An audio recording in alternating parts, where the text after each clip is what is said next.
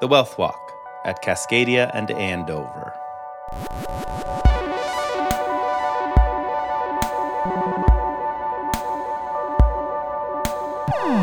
Congratulations.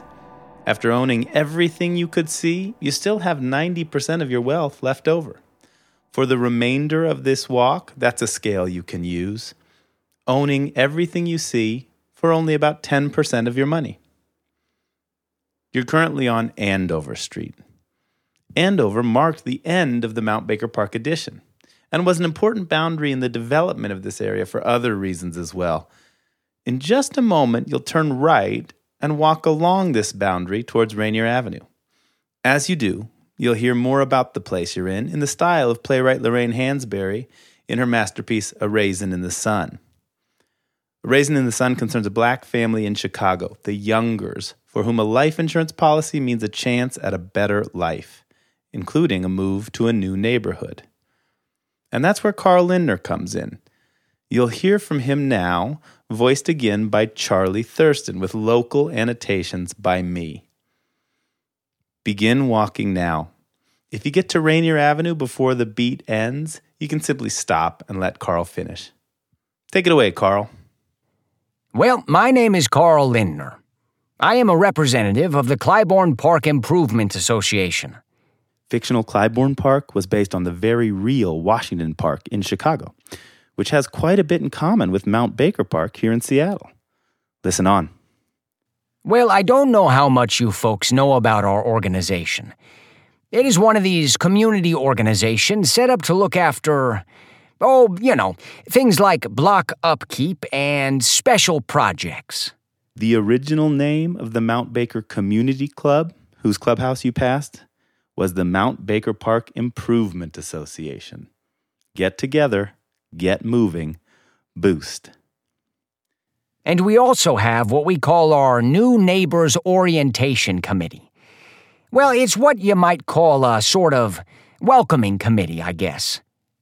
I mean, I'm the chairman of the committee, go around and see the new people who move into the neighborhood and sort of give them the lowdown on the way we do things out in Clybourne Park. Some info on the welcome offered by the Mount Baker Park Improvement Association. They required all of the houses within the addition to be bound by a racially restrictive covenant. An example: no property in said addition shall at any time be sold, conveyed, rented, or leased in whole or in part to any person not of the white or Caucasian race. No person other than one of white or Caucasian race shall be permitted to occupy any property in said addition, except as a domestic servant actually employed by a person of the white or Caucasian race. The Improvement Association also adopted a community agreement not to sell, rent, or lease to Negroes or Mongolians.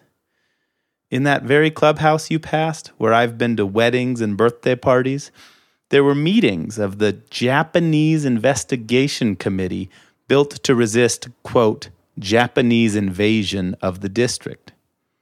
Back to Carl. And that's why I was elected to come here this afternoon and talk to you people. Friendly-like, the way people should talk to each other and see if we couldn't find some way to work this thing out. You see, our community is made up of people who've worked hard as the dickens for years to build up that little community. Now, I don't say we are perfect, and there is a lot of wrong in some of the things they want. But you've got to admit that a man, right or wrong, has the right to want to have the neighborhood he lives in a certain kind of way. And at the moment, the overwhelming majority of our people out there feel that people get along better, take more of a common interest in the life of the community, when they share a common background. It wasn't only the Improvement Association that helped maintain the segregation of this district. The government stepped in as well. Ever heard of redlining? Beginning in 1934, Andover Street became a federal housing authority boundary. Not technically a red line, but it was the border between the green zone on your right, the best neighborhoods, and the yellow zone on your left, definitely declining neighborhoods. To this day, you can see some of the lingering effects. Lines like these created a restriction on lending, making it harder for people of color to buy homes and accumulate wealth. To give you some idea of the lingering effects, for every single step you are taking right now, you are matching the accumulated wealth of about 8 American families.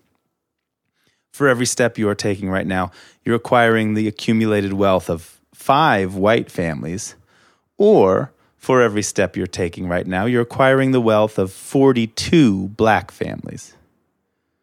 What happened if someone broke through that barrier? Back to Carl. I am sure you people must be aware of some of the incidents which have happened in various parts of the city when colored people have moved into certain areas. What do you think you are going to gain by moving into a neighborhood where you just aren't wanted, and where some elements, people can get awful worked up when they feel that their whole way of life and everything they've ever worked for is threatened? Remember the house we stopped at on 34th Avenue? Samuel and Susie Stone's house?